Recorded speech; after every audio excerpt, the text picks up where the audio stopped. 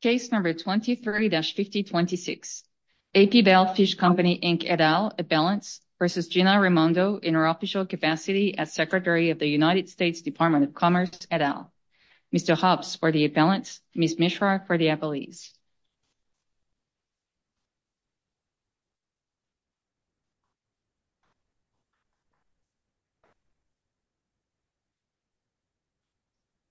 May it please the court, I am Tim Hobbs, counsel for the appellants, AP Bell Fish Company, Southern Offshore Fishing Association, and the Gulf of Mexico Reef Fish Shareholders Alliance.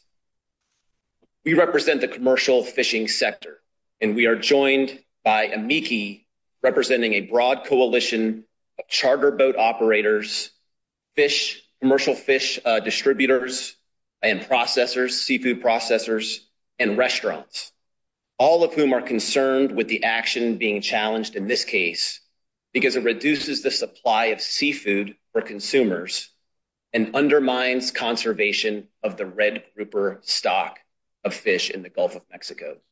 It reduces quantity for commercial, right? I thought the whole effort of the rule was to stem or continue to stem the decrease in stock. What the service did here, Your Honor, was reduce the overall catch limit that applies to both the commercial and recreational sectors. For the purpose that was clearly stated. For the purpose, in part, to cover the increase of dead discards in the recreational sector. Right, and the whole emergency that the 2019 Act was addressed, right? That's part of it, Your Honor. But then what happened in this case under Amendment 53 was that there was a further reduction in the overall catch limit to correspond with the change in allocation between the sectors and the need to account for increased bycatch and dead discards in the recreational sector. Right. Is that right? Well, in the sense that is the position your client is arguing. I think that if you look at there's a chart, Table 1 in Amendment 53. This is in the Record Joint Appendix 3314. There's a chart there where it shows the change in the catch limits that would apply under each of the allocation scenarios that were being considered. So as the allocation shifts more to the recreational sector, the total catch limit comes down. So you argue that the district court was wrong in when it says the continuation of the shift to the FEC reporting system did not change or enhance the recreational allocation beyond what it would have been under the old system? I think what happened here is that so there was a new survey that showed that the recreational sector was catching more fish than previously estimated. And so what the service did was to increase the allocation for the recreational sector to match the new survey results. That essentially, prolonged the recreational fishing season around to where it would have been, but for the change in the. So my question was, is it your position that the district court erred both as a matter of law and fact in its discussion of what the agency was doing when it was continuing to switch over to the FEC? But my sense is that the district court accurately described the background and how we got here. I think the problem here is that there was this new survey that showed higher catch in the past, and so the allocation was reset to match that survey. But what the survey also showed was that bycatch and dead discards in the recreational sector were far higher than previously estimated. And so a change was made to give the recreational sector the benefit of its increased landings in the past, but then nothing was done to account for this increase in dead discards that the new survey results also showed. Let me just back up and ask you, just sort of probe why it's seen as a new allocation at all. Because one way of looking at Amendment 53 is that it restates in the new FES units the same historical allocation that Amendment 30B had expressed in CHTS units. In other words, both are allocating red grouper based on historical landings in the same period, 1986 to 2005. And the innovations are, one, the FES, which is not challenged here, and which it's not that there's a greater allocation now under Amendment 53. It's that the service recognized that in the name of the 1 million pounds or whatever you're on your chart, the top right cell showing one, that actually in practice all that time it was much more and should have been, now that we have the FES units, 2.1. So it's not that they changed the allocation, but they acknowledged the existing reality of the numbers that have been relied on the whole time. And because they're using the telephone survey both to set the numbers and to follow up, just the whole thing was undercounted. But so that's one change. The other change is that there's a new lower fishing limit, which I took to be based on the stock survey. When you realize more are being fished, you had to bring it down, that it wasn't because there was this greater allocation. It was just, we have to be careful about not only current fisher people, but future fisher people, your clients. So I guess the basic question was, why is there a new allocation at all? Well, so you are correct, Your Honor, that what the service did here was essentially take the new updated numbers, plug them into the old allocation formula, and then that spit out the allocations that resulted from Amendment 53. That portion is correct. So, in a sense, it is updating the allocation to reflect the latest information.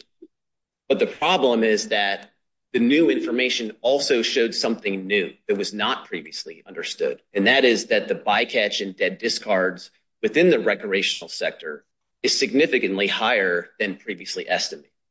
And so our concern is that nothing was done to address that piece of the issue. So there were two new things that we learned.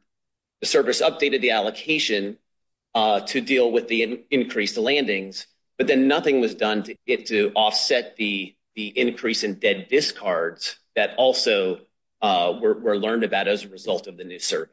Are you saying an increase in dead discards apart from the fact that when you recognize the recreational sector is more active than you thought, and it has a higher rate of dead discards, that along with that comes a realization that the fishing activity overall is yielding a higher number of dead discards? That's what I thought the case was, not that there was some separate study about the rate of dead discards. That's correct, Your Honor. It's not a separate study. It was the same survey that showed both higher landings, or the amount of fish brought to shore, but also higher rates of dead discards in the fishery. So fish that are thrown away dead and not retained and not brought to shore, essentially wasted. Were there three things, the two things you've mentioned, but also real concerns about death from these algae blooms? That's right, Your Honor. And so what happened here is the agency had either two or three, depending on how you describe it, as Judge Pillard articulated, sources of information to address. And that is, there's a lot more recreational fishing going on. There's a lot more discards, bycatch, and a lot of it's, and a even higher percentage of that is mortal bycatch. And we got a problem because these fish have already been harmed by multiple algae blooms. So they had a whole bunch of new data, new information, updated information before them. And they said, all right, we got to come up with a new plan. So there are three things, not just the two, correct? That's correct, Your Honor. And I think that's actually shown in the chart that I just called Your Honor's attention to. If you look in that chart, there's a column for the ACL. There's a number 5.35. That's what the catch limit would have been previously before Amendment 53 took effect. Then if you go down to Alternative 2, which is... I thought Alternative 1 was the status quo ante. Oh, Alternative 2, retain current percentages. So that's just translating to FES. Correct, Your Honor. So then if you go look at Alternative 2, the catch limit is reduced from 5.35 to 4.90. Okay? My understanding is that that reduction is attributable to the guidance that came from the stock assessment, taking into account things like red tide and the need to be conservative in managing the fishery. But then if you go down to the next alternative, Alternative 3, which was selected in this case, it shifts the allocation, and the catch limit decreases from 4.9 to 4.26. So that is a reduction of 640,000 pounds that is attributable to making up for the shift of allocation to the recreational sector and the harm that will be caused to the stock as a result of that shift. So the service recognized that the overall catch limit would have to come down for both sectors in order to make up for the increase in mortality from shifting more fish to the recreational sector. But you keep saying shifting more fish to the recreational sector. And I'm not sure I follow that, because it's a recognition of activity that was going on at this much higher rate all along. It just wasn't acknowledged or understood. And so really this interesting comparison is if you look at, on the top line, Alternative 1, commercial ACL 3.16, and then recreational ACL, the second column expressed in FES units, 2.1. And all that Alternative 3 does is effectively say, okay, now that we know the reality, what has been going on all along and what has been approved under an unchallenged Alternative 1 scenario, at least not unchallenged in this case, is actually different. It's actually better expressed as 3.16 versus 2.1. And now that we know fishing activity overall and the stock that we've studied, we're in trouble, we're on a collision course. So we're going to take both of those numbers down about 20%. And so we see 3.16 versus 2.1, it's about a 60-40. And then on line 3, on preferred Alternative 3, 2.53 to 1.73, it's about 60-40. So this narrative about, I understand people perceived it that way, but this narrative about a shift of allocation to the recreational sector appears to me to be entirely illusory. Well, I think it's correct, Your Honor, that if one is looking strictly at the number of landings, so fish brought to shore, then you are correct that the effort there was to match the new allocation going forward with what in reality had been caught in the past. That is correct, Your Honor. But the new fact that was not addressed was also the increase in dead discards. And so the service attempted to address that issue, to account for that additional mortality by reducing the catch limit. So in this case, the reduction from 4.90 million pounds to 4.26 million pounds, that was necessary to cover the additional mortality on the stock that would result by shifting more fish to the recreational sector. On paper. What if, even though they did the FES, the study that yielded the FES figures, nothing changed in the way that it was expressed for enforcement purposes? You had 3.16 to 1, and then knowing what they knew about that 1 is really supercharged, they just kept with the old landline methods, but knowing that what they knew, that they were on a collision course, they just shifted it all down 20%. In your view, what's the challenge? So let me make sure I understand Your Honor's question. We got, I don't know if you could shift it down 20%. That would be tricky, because once you haven't expressed it in the parallel way. And that's the issue, is that if you look at the 2.1 figure compared to the commercial figure, we're already at a 60-40 allocation. Right. So there's no point. Is that we were all along at 60-40 allocation. We were all along. Correct, Your Honor. Yes, that's true. Looking specifically at the landings only.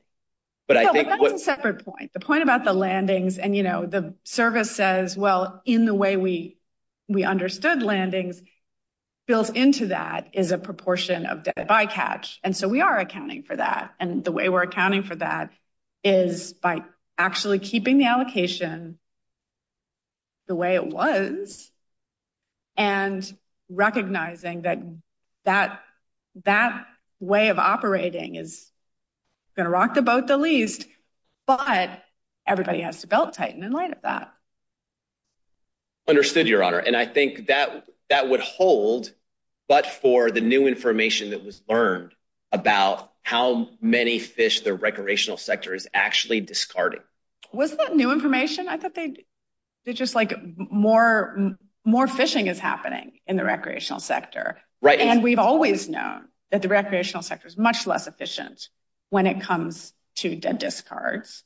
And because there's more of it, we have more dead discards. And so your view is that there needs to be a permit system for the recreational side, or there needs to be... We're not here to take a position on what the proper solutions are for the recreational sector, but we do think that there are many tools that the agency has at its disposal to get at this issue about dead discards. Well, give me your favorite example. I mean, Louisiana says, this is what recreational fishing is. Sure, but I think we reject the premise that recreational fishing is immutably dirty and unaccountable. That's why I'm asking you, what do you see that is consistent with what recreational fishing is, which the statute...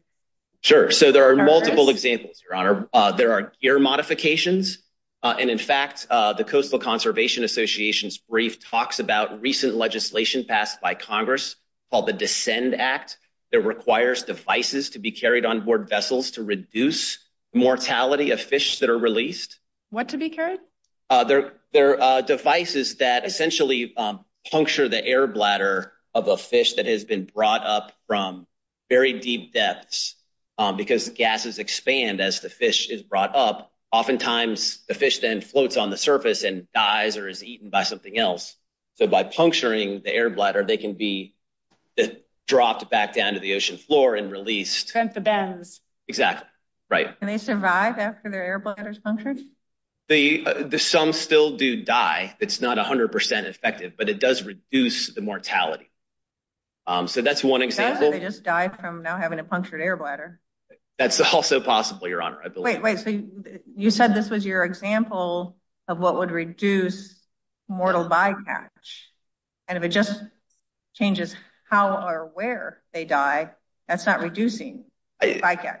I think studies show that it does actually mitigate the bycatch. So instead, it reduces it to some level. It doesn't eliminate the mortality altogether. Some still do die after being reeled up to the surface, having their air bladder popped, sent back down. I mean, there's obviously trauma to the fish, both from the hook and from the puncture. So some mortality does happen, but it's perceived to be less than the mortality that would happen without using this device. Congress found that it is.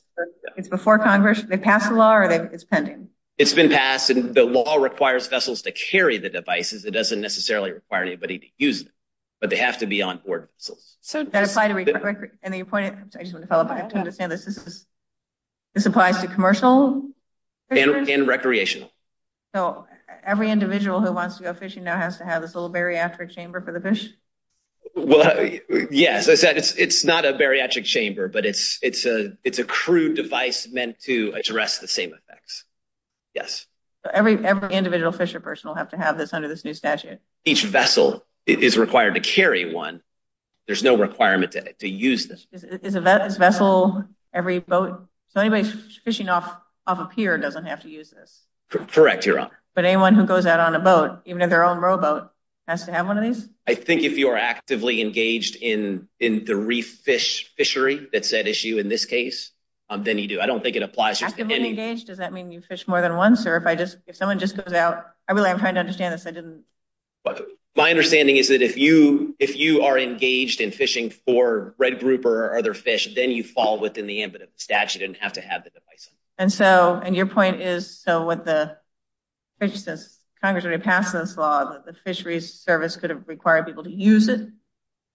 That's right. There's no use requirement. That's only statute, but you're saying the agency could require use? They could require the use. In fact, they actually used to also, under regulation, used to require vessels to carry the same devices. But if you said it's already passed as a law, that's sort of pointless at this point. It's right. So the agency, could require them to be used. There could also be time and area closures. As in one of the cases we cited, the National Coalition case, that was something that the agency looked at for a different type of commercial fishing.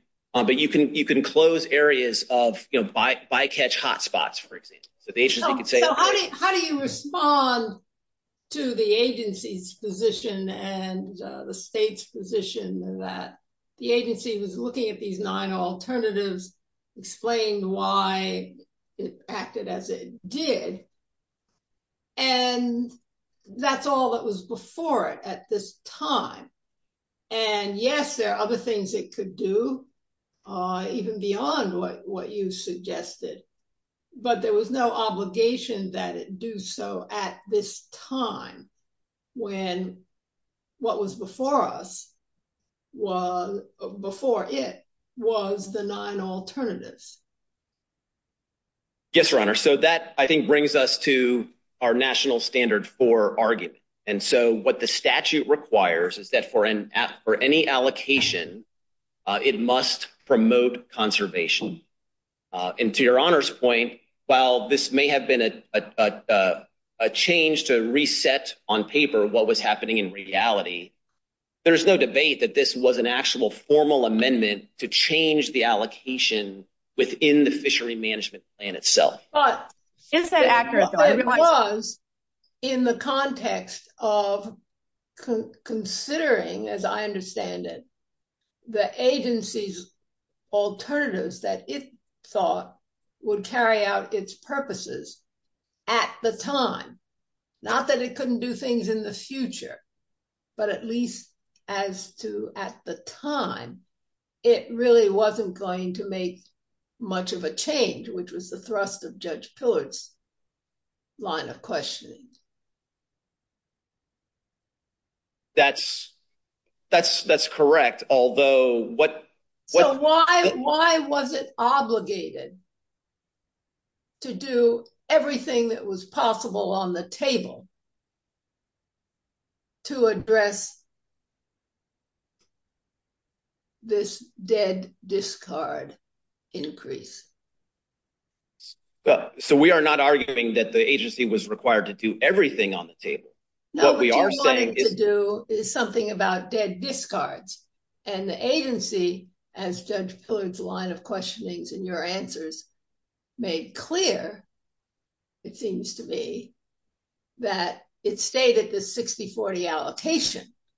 Now, it knew more, but what it was focusing on was the threat to the stock.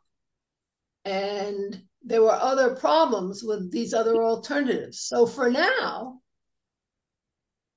it addressed what was before it. That's all I'm getting at. Not that there aren't things that can be done. Yes, Your Honor, but by formally shifting the allocation on paper, the agency entrenched this issue with dead discards. For the moment, when the question was, as a result of the updating, And as a result of, the continuation of this transition of counting. And so that's all the agency was dealing with at the time. That's what I want to understand. Why was it required to do more? I mean, we have all these cases, the agency can address these problems over time, periodically. It doesn't have to do everything at once. Congress has already passed the statute, so it's out there. Yes, Your Honor. We would point to National Standard 4 of the Fishery Act, which says that an allocation must promote conservation. Right. And I didn't think you weren't arguing that, but rather that you were arguing because of better knowledge, the agency now knows about this increase in dead discards because it knows that there's more recreational fishing going on. Right. And as a result of formally changing the allocation for landings to match what had been happening in the past, that locked in a higher level of dead discards going forward. But you say formally locked in. I mean, for purposes of this rulemaking, yes, but it wasn't as though the agency said it was never going to do anything in the future. Your argument is they have to comply with the national standards in this. That's correct, Your Honor. And I think it can't, your argument is more than that. It's that it cannot address it the way in which it did, namely by maintaining an allocation. I think what we're saying here, Your Honor, is that by formally shifting this allocation, even with reducing the catch limit, the stock was still left worse off. So as a result, based on all the information we know now, as a result of Amendment 53, the stock is going to be smaller. It's going to be less productive. It's going to give off smaller yields in the future. Well, yes, but the agency is looking long range. Is this the way toward better health?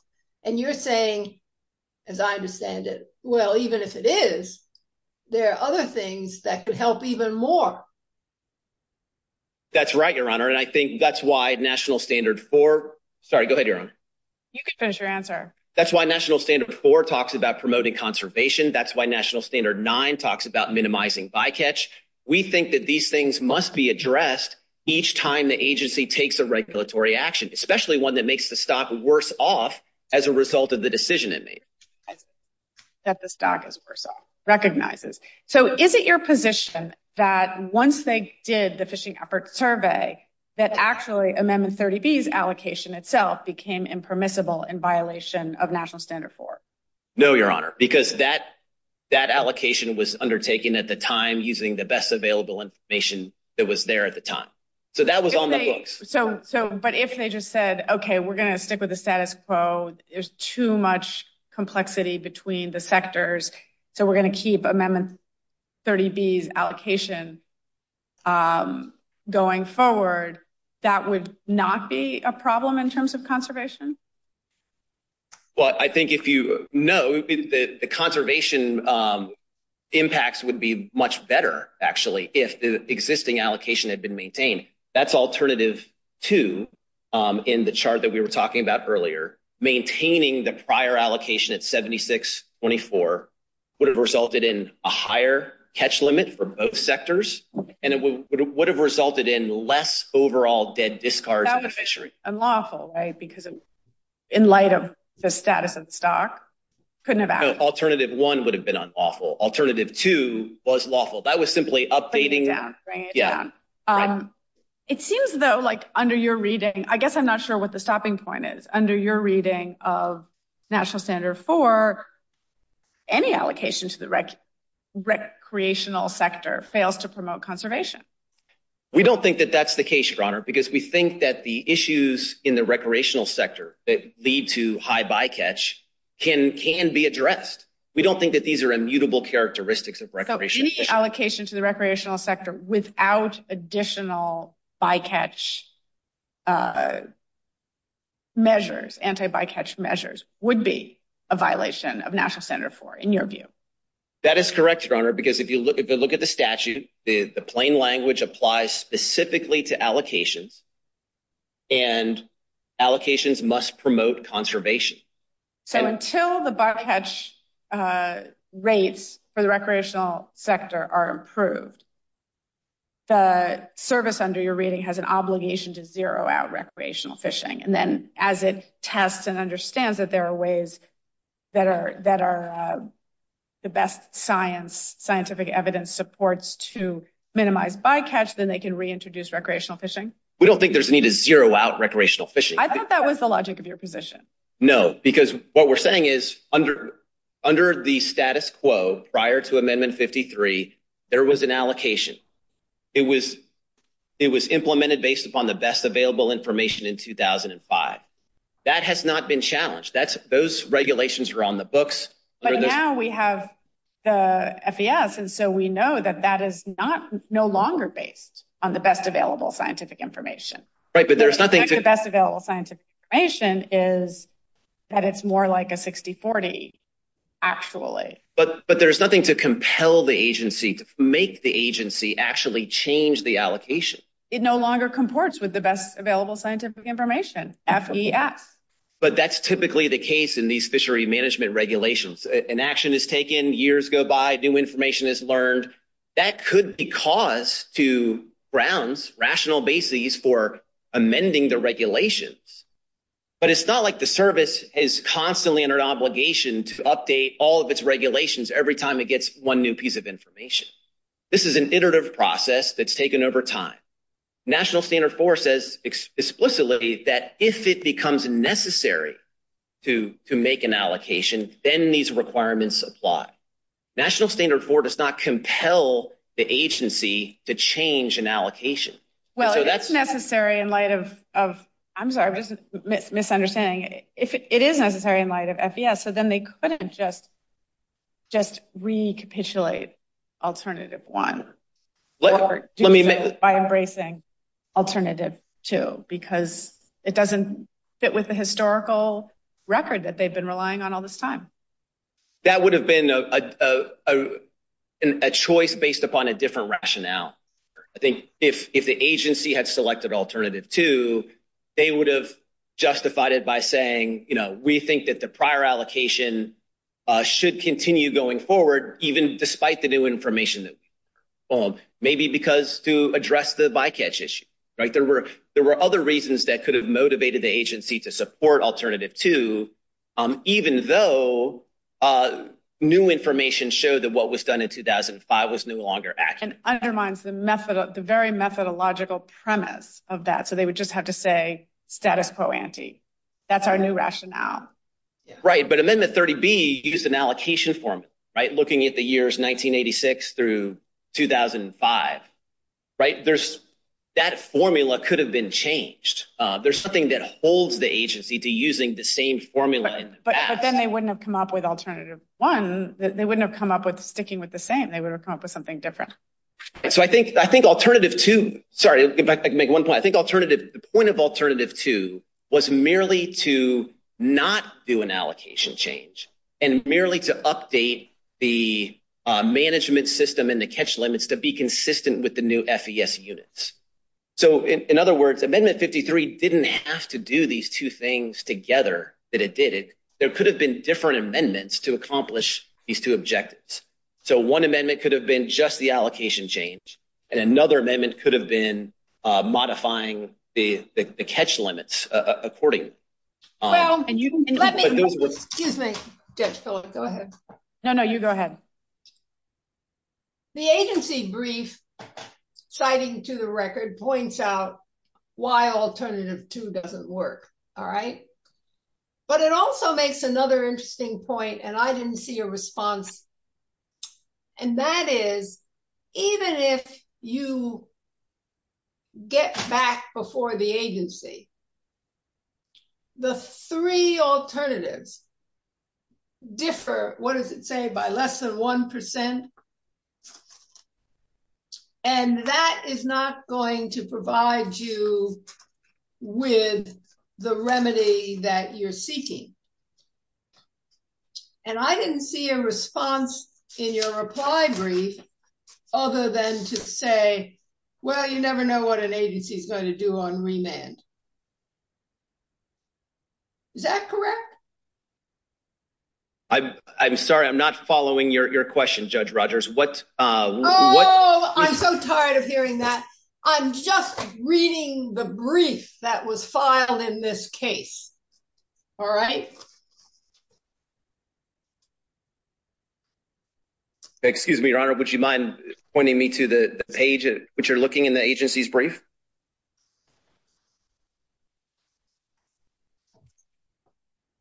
Okay.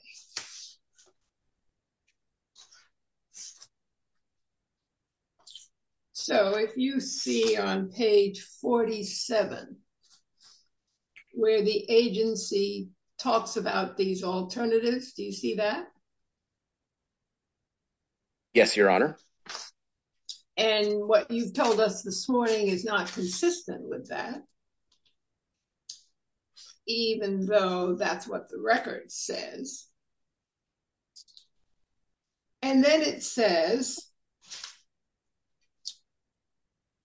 forcing on page 48, 4 lines from the bottom, the Fisheries Service to, I'm quoting, reconsider alternatives 3 to 5 would not redress plaintiff's alleged injury, loss of catch share, because the sector landing allocations in those 3 alternatives, quote, vary by approximately 1%.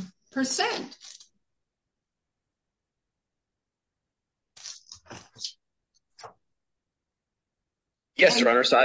And you don't say in your reply brief that's incorrect. Well, for starters, Your Honor, we were not requesting to force the agency to reconsider those alternatives. You want more of a share in light of this discharge. I mean, that's what this is about. This is not save the planet litigation. This is the commercial sector saying it wants a larger share, that its share has been reduced. And contrary to National Standard 4 and contrary to some other things that you argue. It is true that the commercial sector share has been reduced, but what I'm getting at is, even if you win this case, says the agency, you get back before the agency and the alternatives you're looking at are not going to provide you the relief that you're seeking, namely a greater share. The relief that we're seeking here, Your Honor, is for the agency to do something about dead discards in the recreational sector, because those are presenting even if it reduces the commercial sector further, that's fine with you on remand. That's not what this case is about, counsel, and you know that.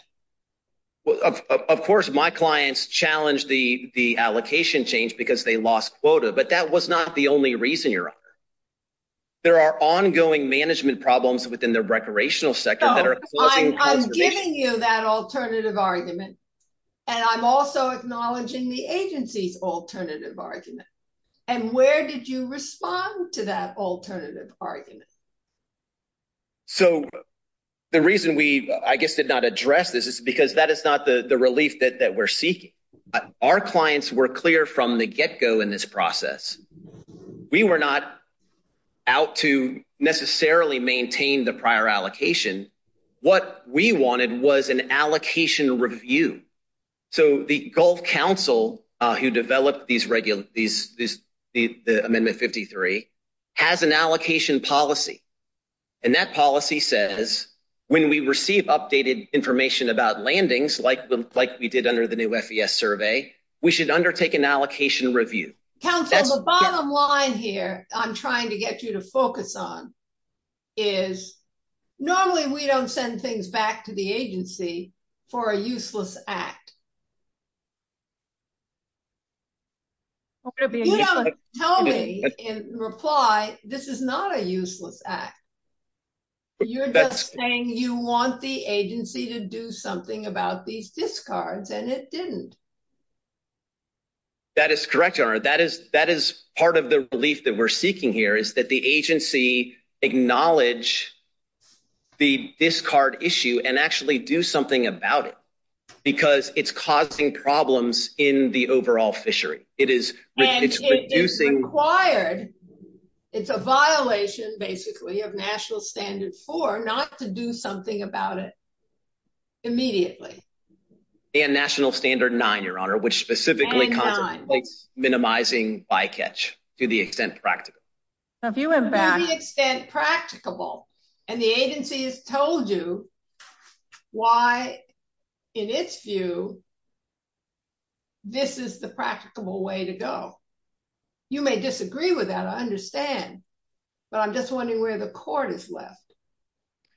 So the agency undertook a 22-page bycatch practicability analysis, but it never grappled with the issue here, which is that as more of the allocation is shifted towards the recreational sector, there is more dead discards that need to be dealt with.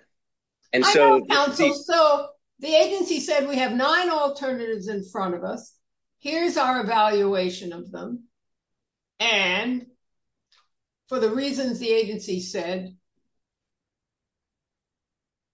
it's fairest to both groups to adopt alternative 3, which leaves the allocation basically where it is. Right, but there are 2 problems with that, Your Honor. One is that it penalized the commercial sector for dead discards that are happening in the recreational sector. But more importantly, the agency explained why the alternatives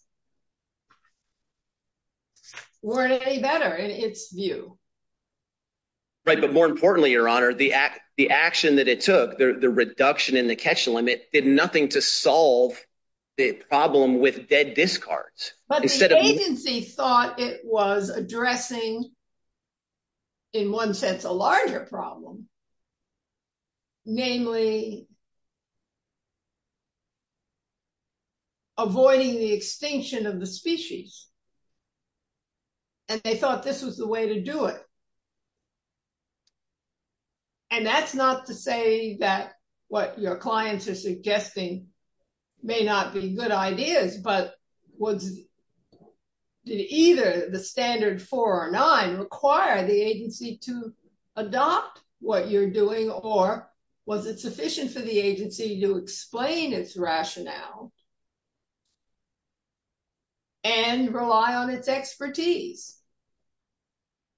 So National Standard 9 contemplates that bycatch shall be minimized to the extent practicable. To the extent practicable, counsel. I mean, that's a word right with deferring to agency expertise. Yes, Your Honor, and we acknowledge that. But what the agency did not do was think about and look at ways that bycatch could actually be minimized, and then make a determination about why those things are practicable or not. That's what we're saying the agency should have done here. The agency should have said... all I'm trying to get you to focus on, counsel, and you don't disagree with this as I can read your briefs. It had 9 alternatives in front of it. It dealt with all 9 and explained why it chose one as opposed to the others.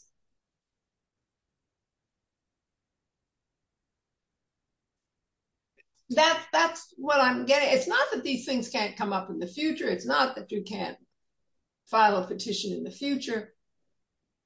But in this rulemaking, here's what was before the agency. We agree that there were multiple alternatives that were considered, Your Honor. Our problem is that the one that was selected is going to end up having negative consequences for the overall stock in the future. Well, That's why I asked you about the agency's alternative response. And you don't, as you say, you chose not to address it. Our response is that there should be a remand for the agency to comply with National Standard 4 and with National Standard 9. Just to clarify, on your remand,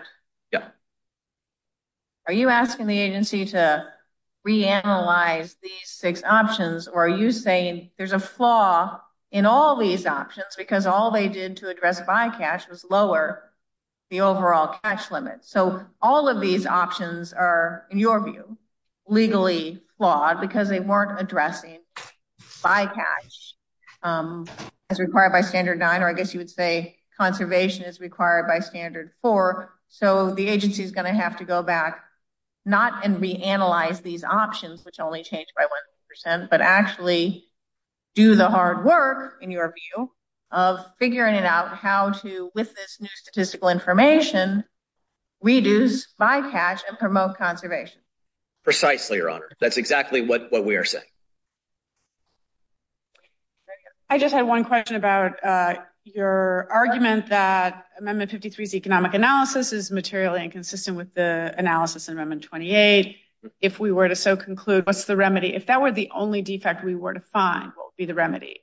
To vacate and remand to the agency for further action.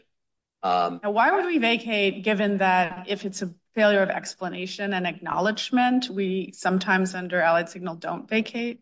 Understood, but that analysis was critical to the justification for Amendment 53. In multiple places in the record, the agency justifies all the bad things that are going to happen as a result of this by saying this is going to result in the greatest net economic benefits to the nation. That conclusion is flawed. There is no basis for the agency to make a conclusion like that. That was the lesson from Amendment 28.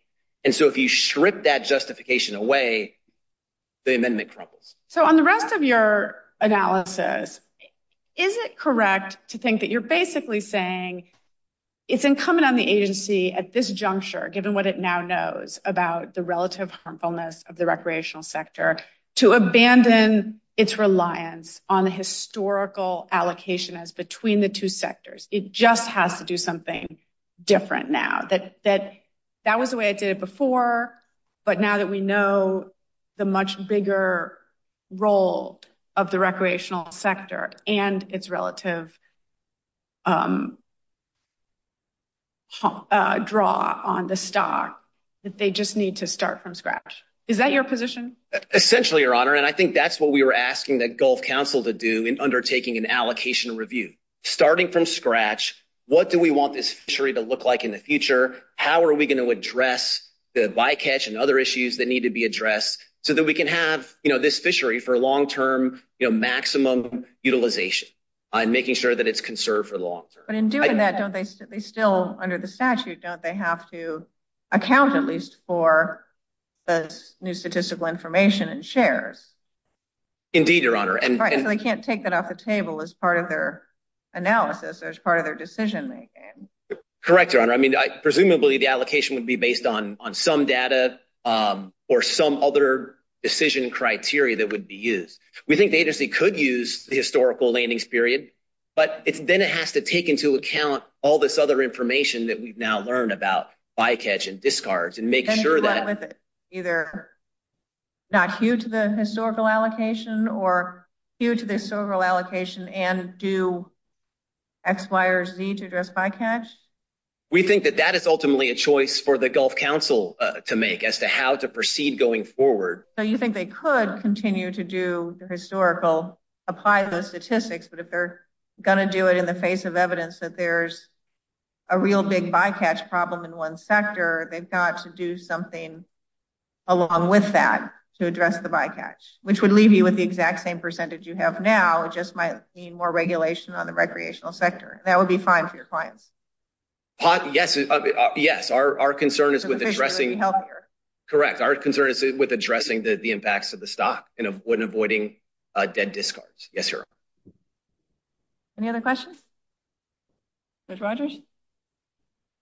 All right. Thank you very much, counsel. Thank you.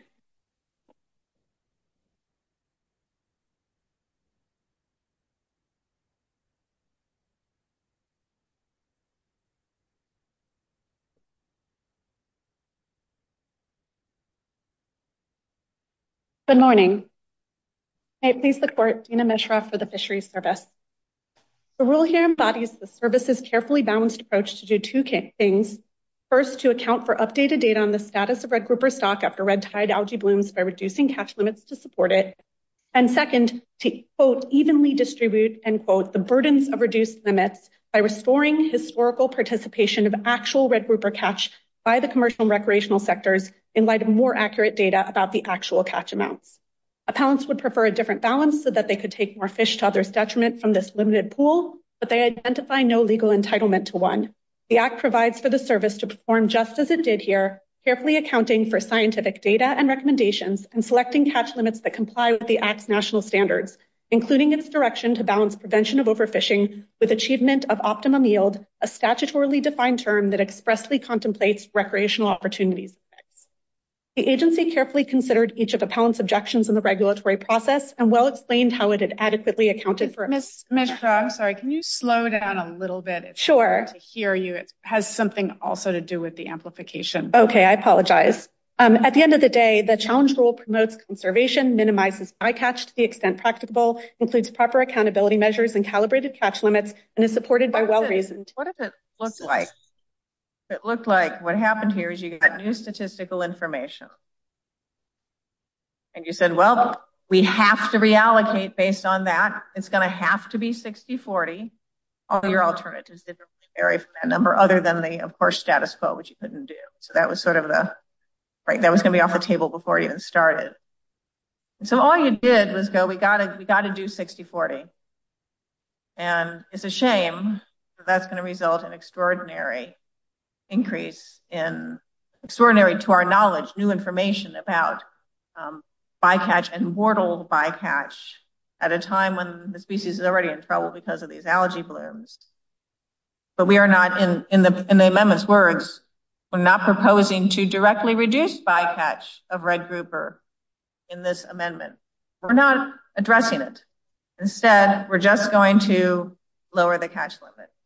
Is your position is that no other standard 9, because it's fine if all you do to deal with what is now recognized to be a material and significant increase in bycatch that you're now aware of, just didn't know about it before, but now it's in front of you. That standard 9 says it's fine to go, we're not going to deal with bycatch other than we'll just lower the overall catch limit. We're not going to do anything bycatch focused. How is that consistent with standard 9? So the first point is that standard 9 incorporates the to the extent practicable language, and more broadly in the structure. But you didn't do, I mean, the amendment says we're not going to deal with bycatch directly. We're just not going to deal with it directly. That's what it says. I don't think that's the full description of everything that went on with respect to analysis of bycatch. So, for example, some of the measures that are being pointed out by the plaintiffs here are measures that are already in effect, for example, and there are plenty of others that they aren't getting into. So, for example, there's discussion in the amendment of, for example, there would be season closures if incoming data shows that they're going to be projected to reach or exceed those ACLs. We'll have to close it if they're exceeding the catch limit. That's not addressing bycatch. That's just the rules of catch limits. But that happens regardless. Right, but the idea being that there are a number of different ways in which to sort of preserve and promote conservation that took account of bycatch, and bycatch was assessed in it. All you do be reacting to after the fact, too late, a problem. Right. Like, if the problem rears its ugly head, then we'll deal with it. That doesn't seem to be dealing with it. I don't think that's quite what the agency did here. So the agency here did what was consistent with what I understand to be the case law. So, for example, there are cases, for example, in other circuits like Little Bay Lobster is one in the First Circuit that talks about how you analyze the proposed alternatives, the things that are before you, and you look at those with respect to making that decision. And then that decision is assessed under the Act and under the Administrative Procedure Act. So let me be clear. How do you choose the alternatives that, quote, are before you, before the agency, close quote? So the agency designed the alternatives 2 through 6 to have the same risk of overfishing, basically, to prevent overfishing to the same degree. And they designed those to have those kinds of trade-offs and to take fully into account things like the bycatch and the dead discards issue to the extent that there is one. And we know that because there's record site. I believe that Joint Appendix 5819 may have this discussion. 5819. Let me double check that. Where it talked about how I believe it talks about how the acceptable biological catch, which is set to the same as the total annual catch limit, was accounted for bycatch and any increases from the recreational sector. And I think that's something that Judge Millett was actually referring to. They took into account when they were setting these different alternatives that there may be trade-offs about what may happen with respect to discards. And to be clear— Of course. So let me just ask you, counsel, does the record actually say took into account, I can't recall exactly what you said, but took into account all the new information about discard? I believe so. Yep. It talks about— Which volume are you in? Because there's so many volumes here. I think it's 9. Let me hold on.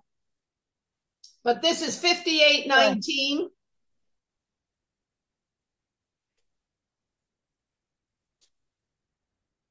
That's not in the amendment itself, or is it? No, that's in the final rule. Final rule. Yeah. Sorry. Okay. And it talks about how—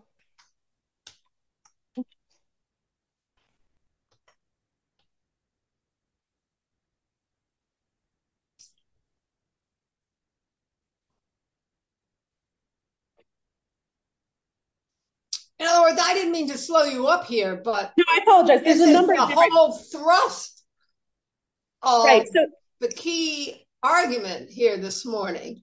Right, so if in fact the agency has already done its work on this bypass increase information, it seems to me we ought to have those record citations.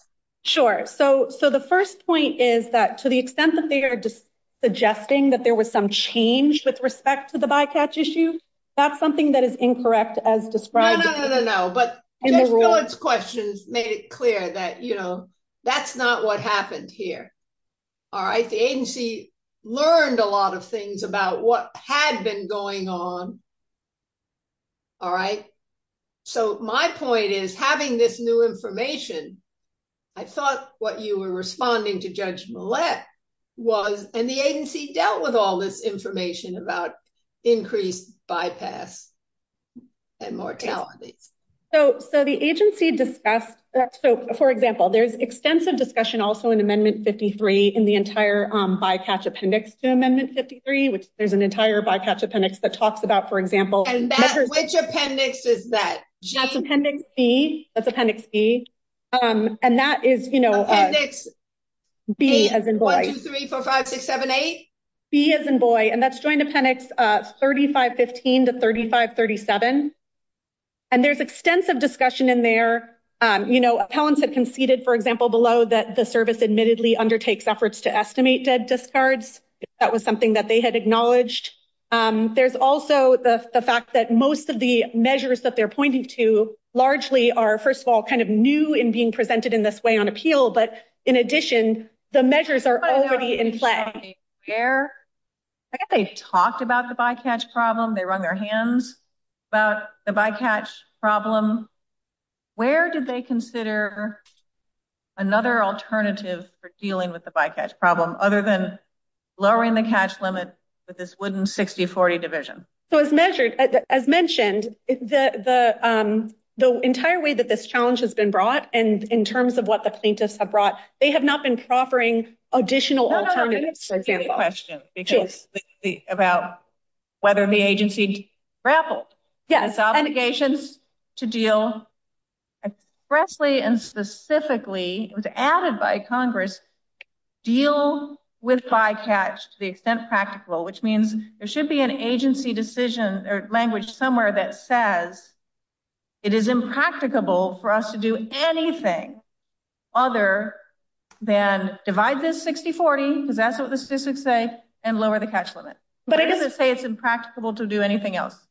I guess what I'm saying is that with respect to the alternatives that were presented here, the agency fully considered them and its reasoning for why it was trying to restore what was actual historic participation. No, that's not. No, we heard that, but we want to see you want the specific sites for the bycatch consideration, for example, right? Sorry? You want the specific citations for consideration of bycatch.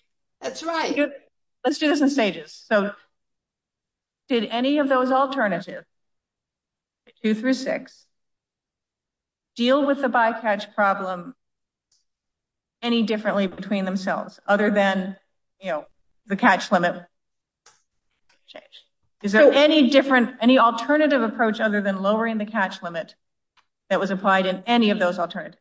So there was discussion also of existing measures, which are largely overlapping with the ones that plaintiffs have been pointing out today. For example, the Descend Act applies to the recreational sector, and it requires them, for example, to carry certain types of equipment to try to restore discards to the sea if they can. And there are size limits and there are bag limits, and there was discussion of that. There were discussion of season closures. There was discussion of future season reductions if there would be overages in other years. And it talked about all of those as addressing the bycatch issue. With respect to what was being done here, the alternatives that the commercial plaintiffs have been advocating for. No, that's not my question. I'm sorry if I'm not being clear. I guess they talked about a lot of things. Right, but what we have, let's just say there's 6 alternatives, but we can take status quo off the list. Do any of them, do they all deal with bycatch the same way? Yes or no? I believe that they all take into account bycatch in determining what the annual catch limits will be. The only way they deal with, so there were no alternatives here on dealing with bycatch. Every one of these alternatives did the exact same thing. They dealt with bycatch by doing one thing and one thing only, and that was lowering the catch limit. Correct? There's never been a challenge. There's never been a correct? So I'm sorry, I really am trying to understand what's going on here. Yeah, I understand. I think the only alternative, so they are advocating for the alternative. No, I don't want what they're arguing. I'm really trying to help you understand what the agency decided. Right. And the agency. Sorry, at a time. Right. Okay. It will help if I'm not. Yeah, I'm having some echo. I apologize. Are you having trouble hearing you said? Yeah, just a little echo, so I apologize. I'm sorry. Okay, I'll try to go. And if you can't hear it, let me know and I'll try again. Sure. It's really unfair to you if you can't hear it. So my understanding from what you said and from the record is that the only tool for dealing with bycatch that all the alternatives did was the same tool. There were no alternatives for dealing with bycatch. They all just said, we're just going to lower the overall catch. I'm not saying whether that's good or bad. I'm just saying there were no alternatives considered for dealing with bycatch. It was just lowering. There was no alternative 8 that said, actually, we could lower the catch limit, but not so much, but also impose X, Y, or Z on the recreational factor, right? It was all just lower the catch. All the alternatives also included, for example, reference in the rule to, for example, season closures if the incoming data would indicate that they're going to reach or exceed those annual catch limits. While it is true that these annual catch limits were set taking account of what would happen with respect to bycatch, and that the recreational sector, it was well understood before and after that there would be potentially bycatch, and even the statute comprehends that, for example, in section 1801B3. So the answer is, just to make clear, right, that of the alternatives analyzed, none of them did anything to deal with bycatch other than they were going to lower the annual catch limit. And of course, if that catch limit is being exceeded, none of them differed on that basis, right, because the season closures and the incoming data, for example, is something that applied to all of them. But that is not an issue with it because they did not propose, for example, an alternative or say there should have been some other alternative in the big question is this. Sure. This is an obligation on the agency to decrease bycatch, especially bycatch mortality, to the extent practicable. So now we've got that they said all we can do is lower the catch limit. And then if something goes wrong, we'll shut things down. Where did they say there was nothing more practicably that could be done? There's all this talking about things. Where did they say, they should have said that that's the legal standard. I want to explain why to the extent practicable imports that. And the reason that it imports that. To the extent practical. Imports this analysis of taking account of, for example, competing objectives under the national standards, which is something that appellants conceded before the district court, and that other circuits like the first. They should have said, and if it's not a magic words thing. If there's a sentence where they said this is all that can be done. I don't practicably can be done. It's not all that can be done, of course, but all that practicably could be done as required by standard 9. They make that judgment. My understanding is that to the extent practicable, as understood by case law, for example, in the First Circuit, there's a case called Lovegren, and Lovegren talks about how that takes into account the balancing that the agency must do with respect to other objectives. Because when you look at the structure of the act and you see the various different national standards, you see that there are, in effect, trade-offs between a number of different ones. For example, taking account of scientific data and on the historic participation. But just balancing itself, just going, okay, here's a bunch of factors in the mix. Let's balance them. Isn't sufficient under standard 9 unless they've said this is the best we can do as to bycatch, given these other competing considerations. I'm not sure they said we're doing the best we can for bycatch. They said we're not addressing it. Yeah, I think that understanding of the to the extent practicable and what it demands in this context is at odds with the First Circuit's understanding in Lovegren. I think it's at odds with the concession the appellants made. You have to do conservation first. Whenever you're doing your balancing, you have to do conservation first, and then these other economic and social factors come in second.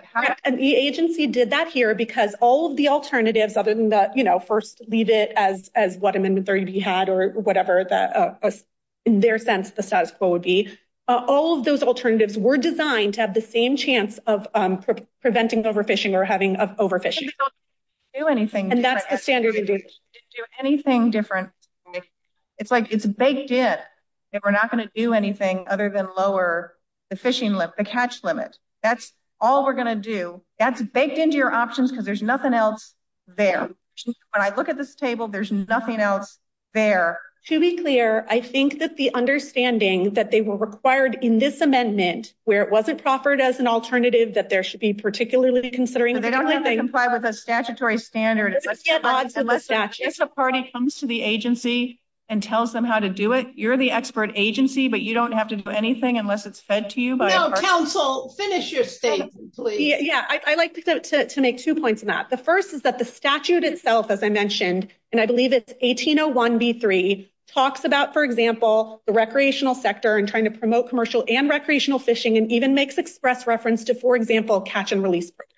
So there is some sense in which the statute comprehends that there could be there could be bycatch, it could be part of what happens with recreational. Nevertheless, there are a number of provisions in the statute that talk about how conservation takes account, in a sense, to some degree, of impacts on the recreational sector. So, for example, there's reference to recreational benefits, and that's in in the definition of conservation and management. There's in 18025, there's reference to it in the National Standard 1, which a lot of cases have said, for example, in other circuits, that this is the bedrock principle and that this is something that gets balanced into the mix. Conservation that means that our daily decision included all those economic and social factors that the daily decision said comes second after conservation. Even if it were true that the daily decision was only talking about preventing overfishing, as I mentioned. I'm asking you, what is your position?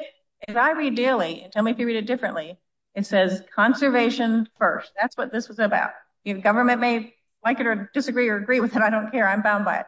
Conservation first, and then economic and social factors. But I'm hearing, I'm just going to lay it out and then you can tell me. Yeah, I apologize. What I'm hearing, what it sounds like is you're saying, well, what conservation means is all of these other economic and other factors first place. So daily was kind of silly when it said conservation was something that you would promote in its own right, apart from the economic and social factors. In fact, conservation means balance everything together. No, so what I'm saying is that when you look at NRDC v. Daly, there's a discussion, for example, of the central principle, and it talks about the principle of national standard one essentially as being the most central, which is this balancing of preventing overfishing while achieving optimum yield, which the statute expressly defines in a way that comprehends these sort of recreational opportunities. And as I mentioned, the statute comprehends that there may in some instances be bycatch. And the very fact that there's discussion of whether it should be minimized is taking account of the fact that there may be some of it, and it says to the extent practicable. What I'm saying is that the case law, consistent with Daly in other circuits, talks about, consistent with the concession of the plaintiffs in the district court, that this to the extent practicable language brings in this sort of balancing to some degree with respect to the competing objectives of the other national standards. And that, of course, has to be the case to reconcile. How is it standard? Maybe this is what I'm not understanding. You already have conservation and all this balancing going on under standard 4, right? That's how you get to optimum yield. That's a lot of balancing a whole bunch of factors, correct?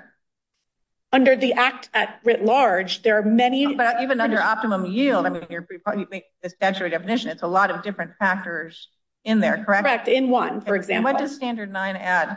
Because Congress specifically added it later to deal expressly with bycatch. So what does standard 9 require you to change from what you would have done previously under standard 4 in determining optimum yield? Right. It does suggest that there should be some analysis, for example, with respect to bycatch, and that there should be taking account of that as the agency does, consistent with all of the different national standards. Right? It wants some action. Right. Well, it says minimize to the extent practicable. I need to be clear, though.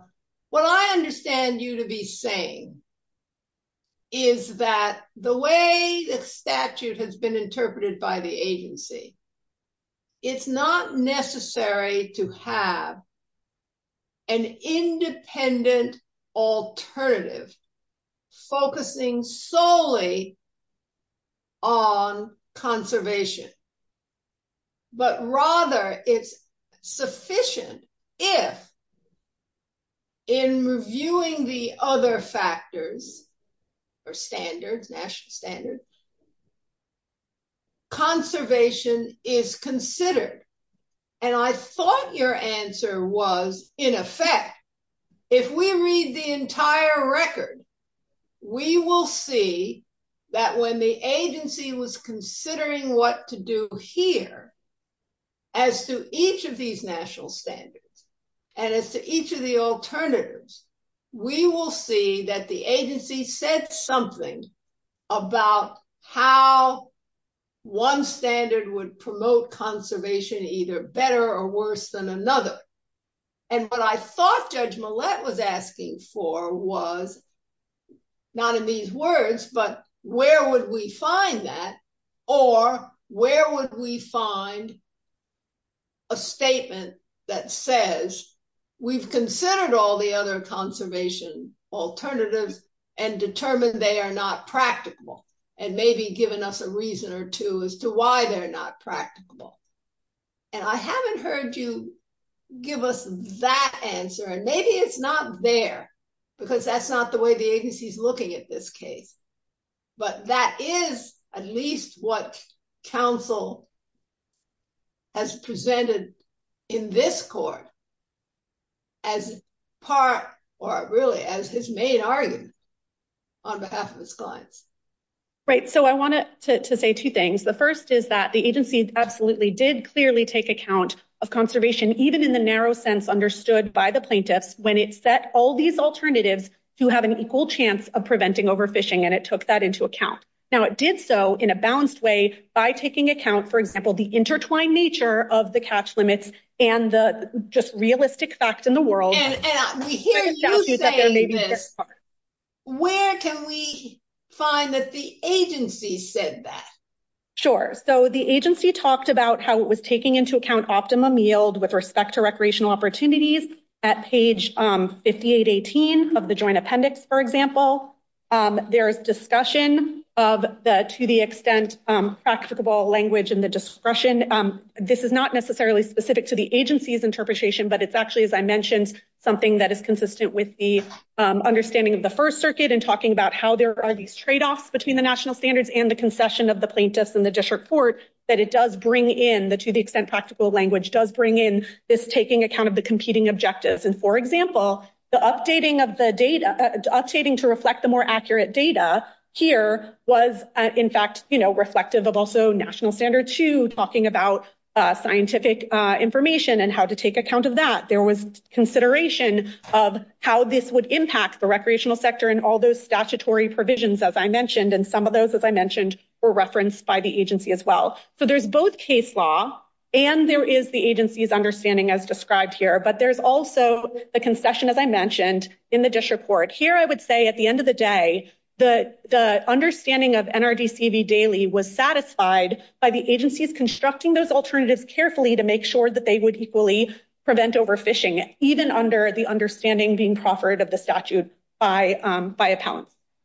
So with respect to bycatch, I also want to point out that, as I mentioned, there was an entire assessment of bycatch in Appendix B. There's a whole bunch of other citations in which they talked about all the many ways in which bycatch is being addressed and minimized, including not just the reduction of limits and taking account of it. As I mentioned, that's at Joint Appendix 5819. Existing things or new things imposed here? So the taking account of it in the limits was certainly, how they constructed. It's a fact question here. The things that they discussed there, catch limits and season limitations and stuff, those are all things that were already in place. And the high amount of discard and discard mortality that the record revealed, particularly once you saw the increase in the recreational sector, already reflected the effects of those efforts to diminish bycatch, correct? Those things were already in place, and yet we have the discovery, I guess it was going all along, but it's new information to the agency that there is, wow, our bycatch problem is much bigger than we thought. Mortality is much worse than we thought because recreational fishing is much bigger than we thought. And that was already with all those things that were discussed in place, correct? So the Descent Act was in 2020. I think the idea is that many of the particular measures they are now identifying for the first time, quite frankly, some of them at oral argument on appeal. I'm not talking about the bariatric chamber thing. Okay, what I'm talking about is the things that are discussed by the agency. You talk in the appendix. I mean, they talk about the bycatch problem and wring their hands a lot. There's no doubt about that. Is there anything that they mentioned there that you say is part of the calculus here as controlling bycatch that was not already in operation at the time these large bycatch things were reported? As in, this bycatch happens even with those things in place. Is that true? Well, equally under what they have pointed out as measures. No, that's not my question to you. My question to you is, are the measures that the agency mentioned things that were already in place, and yet the recreational bycatch and mortality are as high as they are? But yes or no? Some of them interact differently. So, for example, as I mentioned, the season closures for taking account of incoming data under the new survey, which is part of adapting to the new data and the new methodology of it, is something that operates differently with respect to taking account of what this amendment does and how it's taking account of the methodology. So, sorry, I am not understanding the answer. Is there anything new in what they discussed? Yes. So things that could control mortality bypass that were not already in place. We'll put aside that little bariatric chamber thing. Right, which actually applies either way. So those protections are there as well. That's a new thing. So did that statute postdate the agency decision? It's 2020. I don't think so. But my point is actually that it applies to the recreational sector. So they get the whatever concerns there are about it. But anyhow, so there's... Right. But I guess what I'm saying is that some of the things like season closures based on incoming data under the new survey methodology do actually interact differently based on this updating with respect to the data. It's taking account of the new type of data, the data that is more accurate. They didn't take account of it. They didn't change. Did they change the season?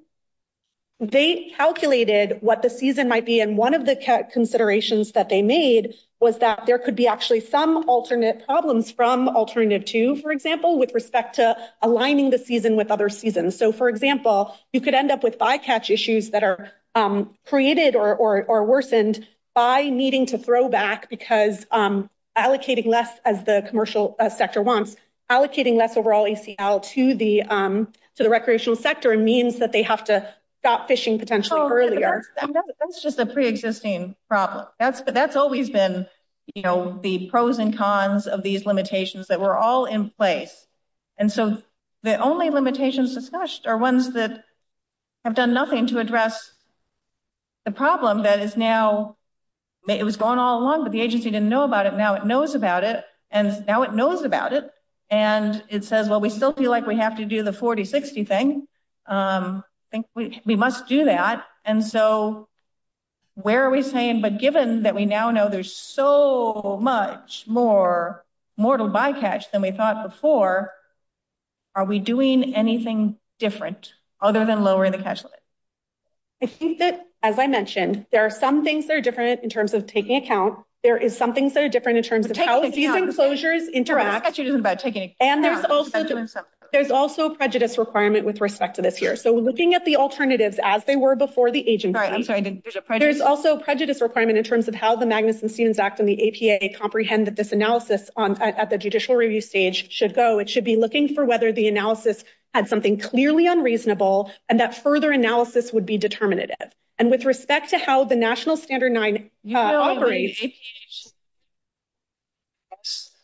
important statutory criteria, just assuming that. But they did. Right. If you show there would be a different outcome, you have to show there'd be a different outcome. No, I think it's still that further analysis would be determinative as to the assessment, for example, of the alternatives. But the point here is that if they want to proffer an alternative, as Judge Rogers mentioned, there are other mechanisms for them to try to seek to change the law. No, we understand that. But I think I just want to be clear in my own mind that with the new data, some of the old tools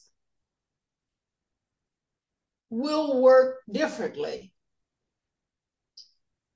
And therefore promote conservation. I believe that's so. That your argument, counsel? That is part of our argument, yes. What we can find in the record, and you can give us some assistance in that regard by giving us some page numbers, given the voluminous record here. So as to that issue, here are some record citations, and here's a case citation. Well, first, I might suggest that we have you just submit something in writing so that, for instance, I don't write down the page numbers and transpose the numbers or something like that. So we all have the correct numbers, and we have the case citations other than those that are already in your brief. There's also Gutierrez in the DC Circuit, which talks about taking account of incoming data, which is what I'm describing. Did you hear what I suggested? Do you have any objection to that? I think that it may not be necessary here, but we would, of course, be happy to do whatever the court orders. I can list them here, and they would be on the recording if the court would like. But right, and if it's on the recording, then I have to go get the recording and transcribe it. That's all I'm getting. You've got this data probably on your computer. I have it before me, the particular page sites, if you'd like them, but I don't. I'm happy to provide them later. Read me your best language. Okay. This site and then read me the best language, but I think Judge Rogers has requested that there be follow-up letter, if I'm understanding you correctly, Judge Rogers. I think counsel doesn't want to do that, Judge Millett, and I'm certainly not going to force her to do it. Okay. No, I'd be, of course, happy to do whatever the court would like me to do. I just have. Why don't you answer Judge Millett's question now? Sure. So in the Amendment 53, the citations, just so you have the numbers, are Joint Appendix 3323, Joint Appendix. Yep, I'll say it louder. Joint Appendix 3323, Joint Appendix 3523. Can we do one at a time? I get there with you. Okay, so 3323. And the language there. If you would like to start the final rule, actually, I think it would probably be the best. That's at Joint Appendix 5814. No, so we're not doing 3323, we're doing 5814? Yep, and I can come back to hang on a second. It's in the rule as well. All right. See, I've got to get a new volume. Which volume is 5814? You know which volume that is? Which part of the federal rule? It's either 9 or 16. Joint Appendix 5814, it's page 25573 in the volume 87 of the Federal Register. I have it right before me. It's the front page of it that you're referring to. Wait, sorry. Are we talking about the rule, or are you talking about the federal? The rule release. The rule release. 87 Federal Register. What page number? 25573. Top of the right column on the Federal Register notice talks about the in-season closures. And then the amendment citations I will provide you talk about that, taking into account, as I understand it, the incoming data, which would be from the new survey methodology. Right, so this one just says, are you talking about recreational red grouper harvest is managed with catch limits in season, which is what you used here was catch limits, in season and post-season accountability measures, season and area closures, a minimum size limit, and a recreational bag limit. That's what the language you want us to look at? No, the last part, a general description of it. The last part describing season closure here talks about how there are season closures when it's projected to reach the recreational annual catch limit. There were careful scientific projections made at this stage based on the updated survey data, and that's what was taken account of in terms of setting these alternatives, et cetera, to set the equal prevention of overfishing percentages, which satisfies daily. Closures just enforce the catch limit. They're not independent. They just enforce the catch limit. Is that what you're saying? Well, they take account of the data about how close they're getting to the catch limit, which were set taking account of this. It's the measure all they do is enforce the catch limit. So we're back to where we started, which is the catch limit is the only, and this might be right or wrong, but the catch limit is the only thing the agency has done to deal with bycatch. Well, when the agency this enforces the catch limit, doesn't change anything. When the agency gets new incoming data showing they're reaching or exceeding the catch limit, it talks about, for example, future season reductions if there are overages in prior years, and it takes account of that. They will enforce the catch limit if it's wrong.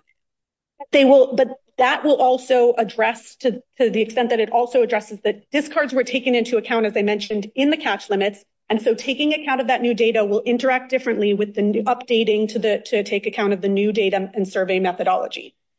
Putting that aside, as I mentioned, computing compliance with catch differently, or you're just saying we have new numbers, and if we get new numbers, because there is an awful lot of bycatch mortality here, that maybe they'll hit the catch limit sooner than we thought, at which point we'll have to close it down. The only premise for the challenge here that's before the court today. Is what I said accurate? My understanding is that the assessment under the law here, the case law and the statutory language. Is my understanding of what the agency said here. I'm not looking for case citations. Is it accurate that what you've said here, this was your key language, is that, and you can submit more, but this is where you pointed me to start, is that they will, of course, they've got new statistics, so they're going to get new information in about compliance, and hopefully their new methods will get better and better for getting accurate data. And if it shows the catch limit is being exceeded, we will respond to that, correct? Or that if they're reaching it faster. Right, we will respond to that. So that's not a measure they've done now. That's simply catch limits are how we're dealing with bycatch. And if it turns out the catch limit is approaching, or we turn out it's been exceeded, we'll have to react. I agree with but I will point out again that the statute expressly comprehends that not every amendment is supposed to address in all ways bycatch, that their trade-offs are comprehended expressly in the statutory language and in other decisions by other courts, as well as daily in this court. We don't have that. to the extent practical. What I'm trying to explain is that the case law does not require that type of analysis. It requires taking account of the bycatch, trying to do things that take account of it and address it. And the agency did do that by making sure that its alternatives took account of what those effects would be. The statute expressly comprehends there may be bycatch. The agency expressly comprehended the trade-offs, for example, of giving less to the recreational sector and how that could actually cause more throwback problems because the season would close earlier and people would be out there fishing for other fish and have to throw more back. It had extensive discussion of all these different things. If they shortened the season, it would cause more mortal bycatch than the longer season where people are, everyone who, because you're only getting the accidental throwbacks, I assume, if you're out of season. And so that's going to be more than the bycatch problem that's caused by, like, for example, say your season closes normally in December. And so we've got whatever your statistic is on mortal bycatch going all the way to December. And we know these are pretty high numbers. And you're saying if we have to stop the season in November, the number of people who accidentally catch red grouper and throw them back will be higher, more mortal bycatch than if we had the season open and people were intentionally catching red grouper and throwing them back. That's what the agency found? It found that there is an offsetting effect. I'm not saying that they found that this would necessarily translate to more in the other direction, but what I am saying is that the agency did a careful trade-off that involved its scientific expertise. No, you said if we shorten the season, there'll still be discards. I thought you said there would be more of a problem, but there'll still be a problem, but there'll be less of a problem because there's less throwback from accidents. There is another countervailing effect is what I'm saying, that it took account of when it was trying to assess in the process of trying to minimize bycatch to the extent practicable. And when it did the assessment of what was practicable, it took account appropriately, as the appellants have conceded, as case law, for example, in other circuits establishes, it took account of the trade-offs with the other competing objectives, for example, under the national standards. And to reconcile those standards in the act, there needs to be an understanding that some of them have to give way to one another to some degree. So it can't be obviously that... I understand your argument. They balanced all these other things. I've just been asking for where they address bycatch. And it sounds like we just keep ending up with... There was extensive addressing. I think to the extent that they needed to develop a separate alternative, that's not what the case law requires. If you want to ask about the... I had a question about the economic analysis. Sure. I read the briefs on both sides, and I read the economic analysis in Amendment 28 and in this Amendment 53, and I honestly don't see the difference. In Amendment 28, the service said it was not possible to rank the alternatives based on the expected net benefits to the nation. And they had, in that case, I think 9 different alternatives. Here they have 6. And the point that was made there was that the recreational sector's quota isn't efficiently allocated within the sector. There's so much variation of revealed preferences among recreational fishers that you just can't necessarily know the optimal marginal fish value. Anyway, the analysis in support of Amendment 28, which the service said did not allow the benefit to the nation to be relied on, seems to me identical in nature to the analysis relied on in Amendment 53. And I would love your response to what I'm missing. Sure. So I would say 2 things to that. The first is that it wasn't a change in position in that formal sense in terms of what would be have bearing on this amendment that is under consideration now in this challenge, because it was talking about, first of all, the alternatives in that amendment, and it specifically said ranking of the alternatives in this amendment based on the expected net benefit. So this is like the old joke with the facts of that case are different from the facts of this. Well, what I would say is that, fairly speaking, and I drilled down and I did not see it. Right. So as I understand it, this was a data-specific analysis, right? So in terms of what data was available, and I understand your point as to what underlying principle was being discussed. To the extent that there was any inaccuracy, though, whatever this was, even if it were a change in position, it was fully explained.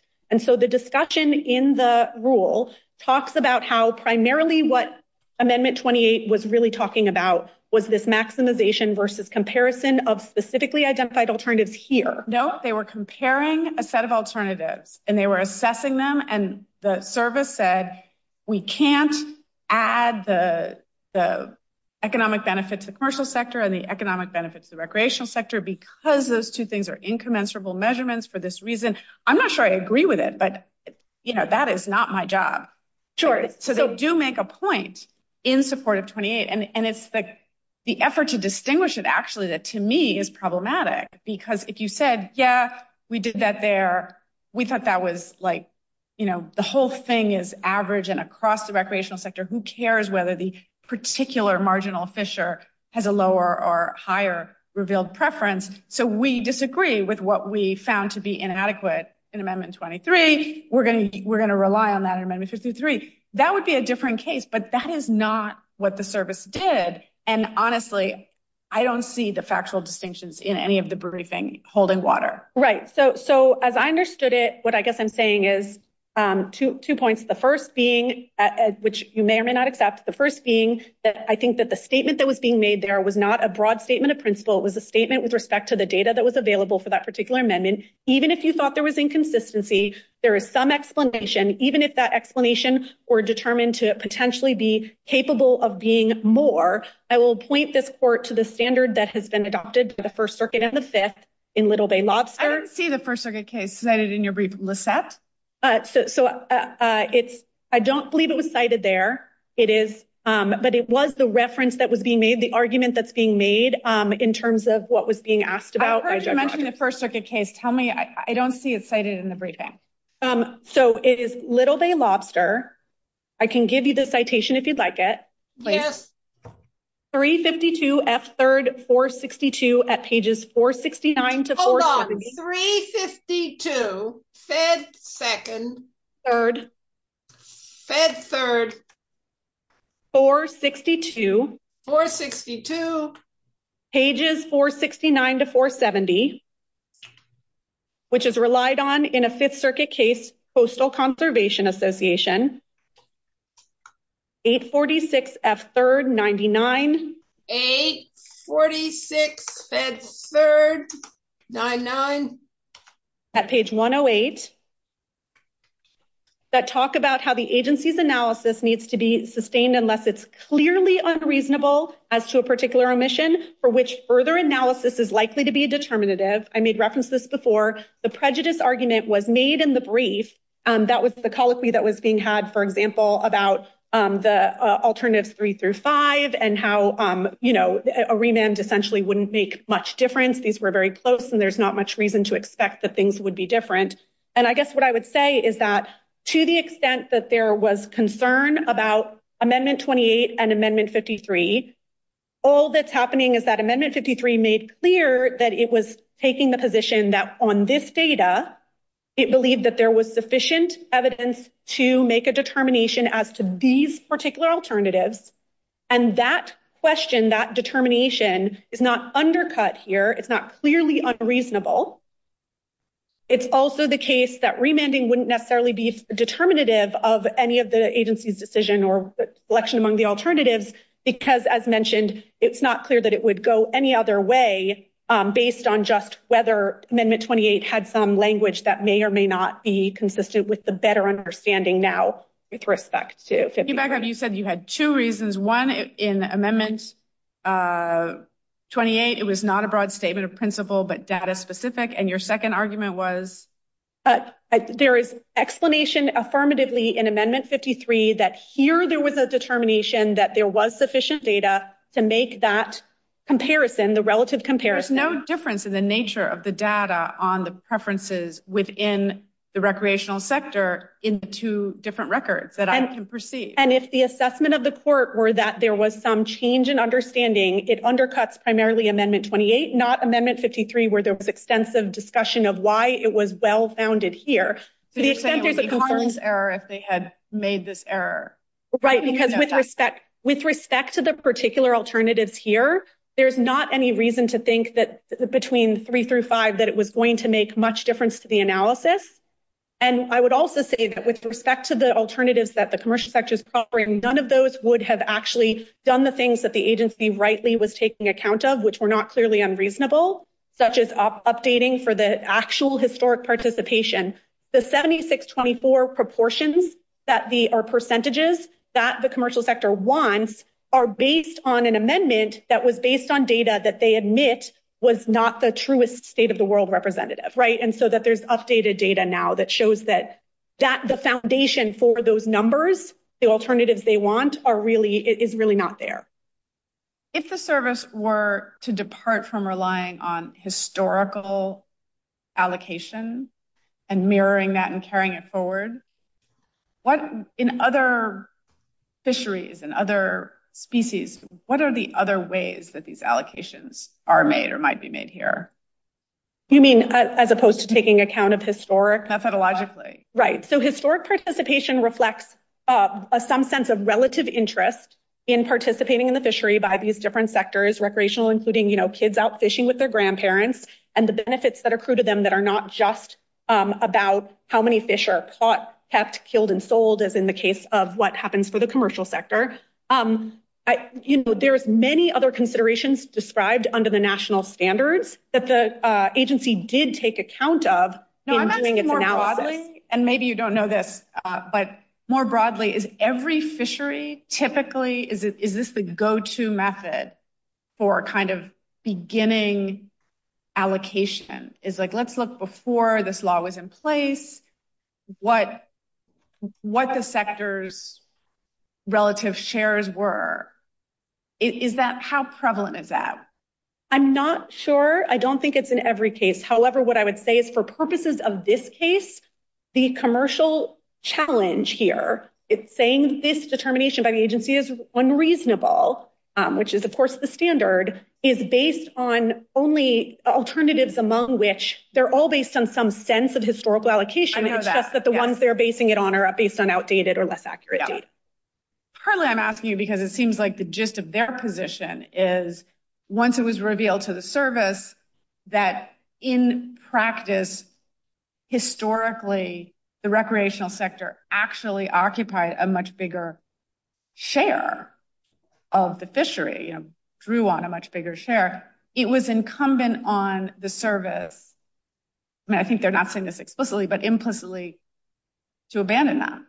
Right. I think that they're trying to make an affirmative values-based argument that the service should take into account. And at that point, I would say that would be them trying to substitute their judgment about what matters in a way that is at intention with some of the material in the statute that I was pointing out. For example, the statute does talk about recreational benefits that it doesn't just adhere in the most fish not caught at all and costs, and that's the difficulty. Not at all costs. Of course, with these trade-offs and the taking other account of it. Is about permits, like the Louisiana brief says, recreational fishing is recreational fishing. Of course, it's not as regularized and regulated in the same way as commercial, but many states require recreational fishing permits.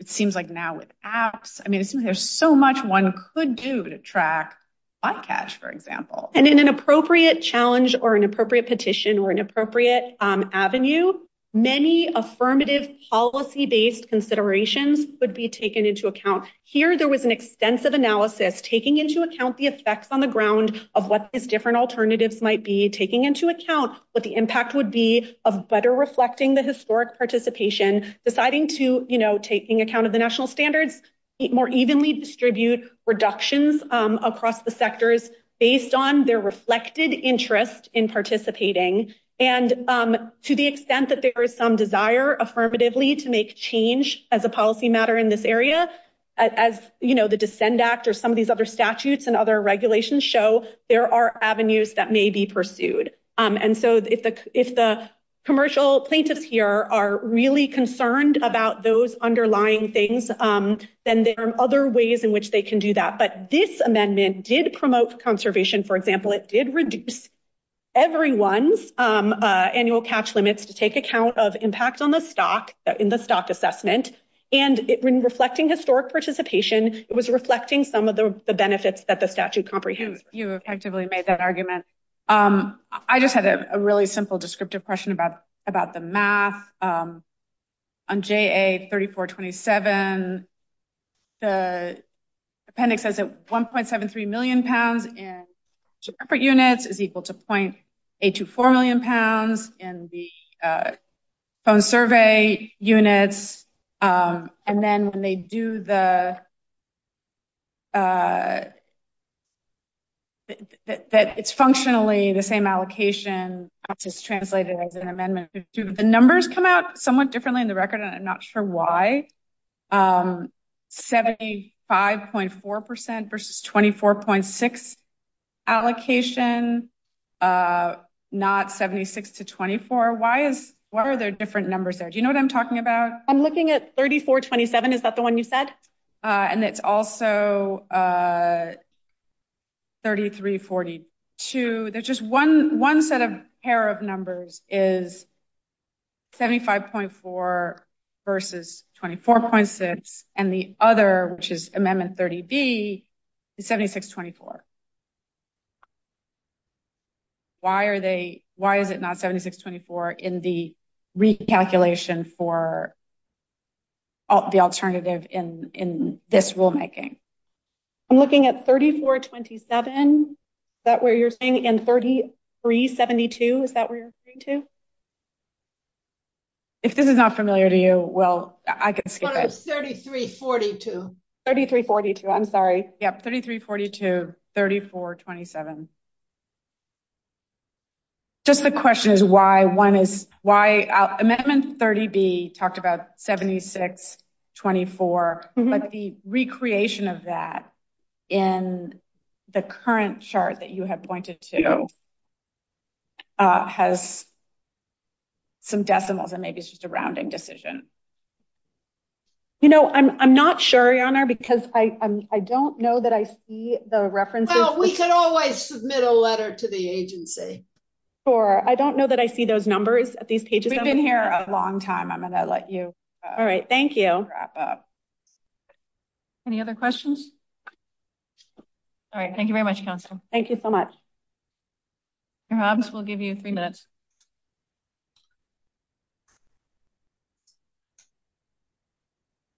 Thank you, Your Honor. Just to touch on a couple of brief points here. First of all, with respect to Amendment 30B, the assumption there was that the ratio of discards to landings were roughly the same between the commercial and recreational sectors. The citation for that is Joint Appendix 4558. That was the assumption for 30B when the 7624 allocation was set. That is what fundamentally changed when it came time for Amendment 53, and it was learned that the ratio of discards in the recreational sector was actually much higher. That's why it's our contention that when the agency learned that new information, it was required to do so. There's argument here and questions about, is your position that once they discovered the new information, call it 7624, and they discovered a catch problem or they discovered or they just computed or figured out that with that change to 60/40 is a big increase in bycatch. Is it your position that the agency has to abandon reliance on historical allocations as part of its decision making and setting the new amendment here? It's a good question. And to answer your question earlier, that is typically what is done in allocations, that at least that I've been involved with around the country. The starting place is typically, well, what did everybody catch in the past? Are you asking for them to change that starting point? We don't think that necessarily needs to change, but that can be the starting bid. And then you have to look at, okay, if we make an allocation based on this, are we complying with the national standards? Now, on that standard 9, I just want to understand the scope of your proposed reading there. If the service amends a fishery management plan, no matter how focused the reason for it, the service has to consider every reasonable alternative measure that could potentially minimize bycatch? I don't think the service needs to do that every time, although Okay, so if this rule is all about just hewing to the same historical data, the same historical period of years, taking the new survey data, what it tells them, and mapping it onto that, right? Just doing a translation from Fahrenheit to centigrade. What is the position? Why would that trigger an requirement to consider every potential measure to minimize bycatch and not be satisfied by what the service did here, which is say, ooh, there's more bycatch going on, has been for years, than we realized. And so we have to lower the ceiling for that. Right. So the agency, so I think what the statute says is that conservation and management measures shall minimize bycatch to the extent practical. I think what the reason that matters here is because the agency learned something new about bycatch that it didn't know before. And so that should have triggered an obligation in the agency to do something about those higher levels of bycatch. In other words, if the agency had just updated the allocation formula with the new landings numbers, not taking into account the bycatch as was done, then the agency is failing to consider an important aspect of the problem here. So let me ask you, counsel, were these objections raised to the agency? And by that, I mean that it was impermissible for the agency to take the approach it has taken, namely by saying the tools that we've employed in the past to promote conservation, we expect now that there will be different responses.